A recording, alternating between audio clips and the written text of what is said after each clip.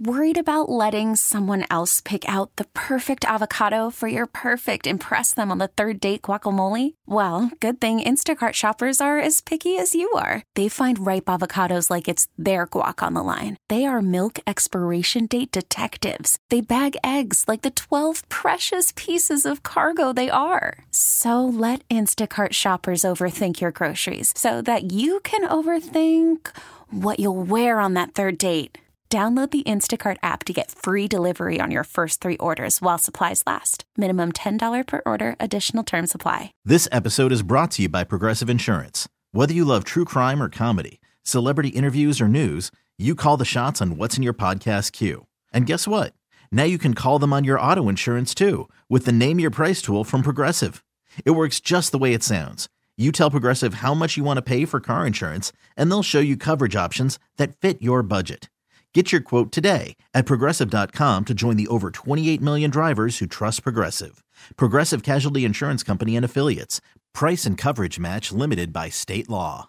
So conservatism in the United States just really, there's no basement. There's no bottom. There's no depths they won't go to make a point and to make themselves feel relevant or right. And this is just my perspective. And it's frustrating because facts don't matter anymore. History's being rewritten. And cis, straight, white men are terrified they're going to lose everything. Right? It's why they go off on these random tangents. Which brings me to this conversation that took place on Newsmax. It's like the new worst version of Fox News, by the way, if you haven't been paying attention. And during this interview, there was a commentator by the name of Dennis Prager who went on this rant. And in it, he talked about our community, which is why it's relevant to our show right now. And he talked about the AIDS epidemic and how gay men in particular were treated during that.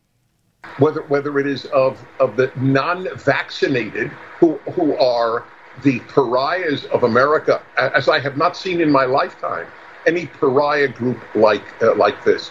During the AIDS crisis, can you imagine if gay men and intravenous drug users, who were the vast majority of people with AIDS, had they been pariahs the way the non-vaccinated are?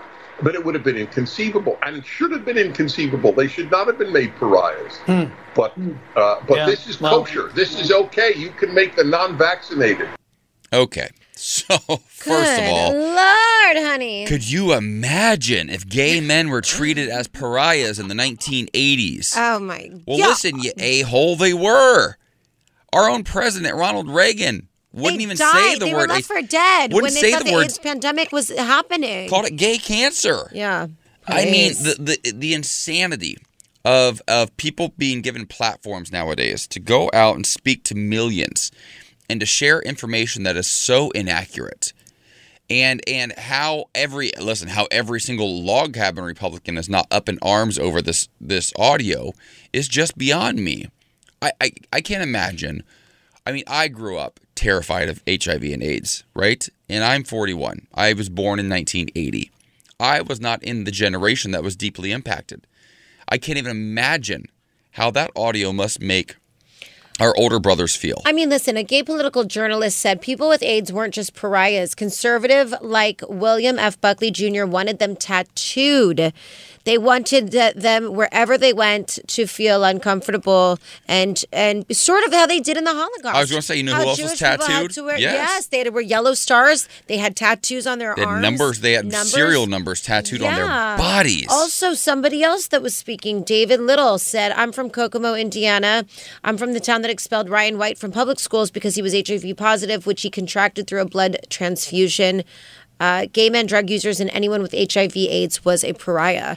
I mean, look, if you're upset about how non-vaccinated people are being treated, you can have that opinion. You can feel that way, but you cannot do is go after a minority who literally would have taken any vaccine to make AIDS go away, would have done anything to keep that pandemic from exploding the way that it did, and instead they were turned away from hospitals like roaches. I mean, get a frickin' grip. And also, let's just go back to the AIDS epidemic for just a moment and how gays were apparently not treated based on this new recounting of history. While Ronald Reagan was president, 89,343 people died of AIDS. Almost 90,000 people did nothing. I mean, listen, I rarely ever have any foul language to say on air. And I don't take too many things very seriously. But if you've watched Paris is Burning, if you've watched films where the community was literally, you also have to think about a time where the coming out was so difficult. If you did finally come out, you were probably ostracized by your family because nobody wanted you, so you were just kicked out on your own. Mm-hmm. Then you're doing what you can to survive. A lot of times also, and I sympathize with so many drug users, not to say that the people during the pandemic did, but people that are shooting up and using needles are often trying to cover up all of these horrible feelings and shame and guilt and not feeling loved, and they're doing anything to just not have to feel that. Because we don't believe in mental health. Right, of course, and you sure didn't then.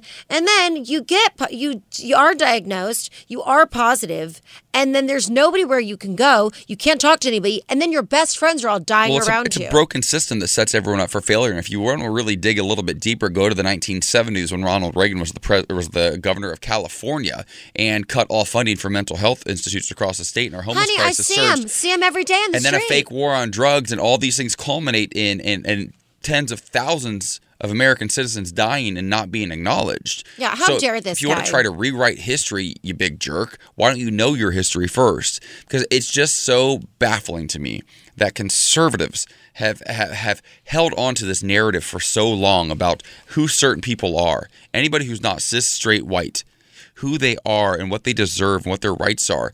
It's a joke. It's just infuriating to me, and it's so disrespectful for those who lost their lives or for those who lost their loved ones. And let me tell you something, Dennis, whatever your dumb name is. Prager. So many people, and we've covered this story a million times, the people that did die or that were on the final stages of COVID who were not vaccinated said, I just wish I would have gotten vaccinated and called it a day. I wish I would have done that. So, let's not forget that either, Dennis. And can you imagine? So, this again, Ronald Reagan, it took him almost 5 years as president of the United States to acknowledge the HIV/AIDS pandemic. 5 years. Could you imagine where we would be if we waited 5 years to talk about COVID? To even say it? For our president to even say the word COVID? Donald Trump was bad. He was very bad. He handled this thing poorly. Yeah. Ronald Reagan was evil. That was cruel what he did. And to try to rewrite history now like he was this great, great president, dude, there's a lot of issues here at play. Absolutely. And he got none of them right. Mm-hmm. So let's not try to rewrite history. And also, let's not try to make the correlation between gay men getting HIV or AIDS and intravenous drug users. Let's not make that correlation. Yeah. And let's show a little bit of empathy to those who maybe were using, like you said, for reasons outside of their own control. Yeah. It is real. It is a disease. My cousin died with a needle in his arm. Yeah, listen, I know a lot of people, I come from drug abuse, but I empathize so much, especially as I'm going into my own therapy, honey. Good people get caught up in bad things every single day, sir. Yeah. This episode is brought to you by Progressive Insurance. Whether you love true crime or comedy, celebrity interviews or news, you call the shots on what's in your podcast queue. And guess what? Now you can call them on your auto insurance too with the Name Your Price tool from Progressive. It works just the way it sounds. You tell Progressive how much you want to pay for car insurance, and they'll show you coverage options that fit your budget. Get your quote today at Progressive.com to join the over 28 million drivers who trust Progressive.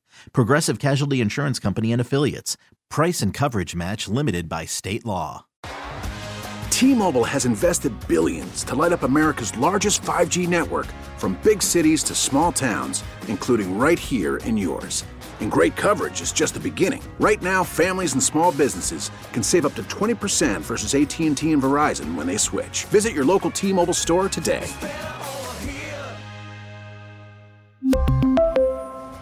Plan savings with 3 lines of T-Mobile Essentials versus comparable available plans. Plan features and taxes and fees may vary. Odyssey is giving you a chance to win a trip to London to see Taylor Swift at the Eras Tour. It's Tay in the UK. Hey, it's Taylor. Just download the free Odyssey app, log in and listen to a participating station for a minimum of 60 minutes to get your daily entry. And you could win a chance to fly off to London with 3 friends and see Taylor. I can't wait to see you at the Eras Tour in London. For more, go to odyssey.com/Taylor. Tay in the UK. It's on the Odyssey app. Thanks to Republic Records. This is a national contest.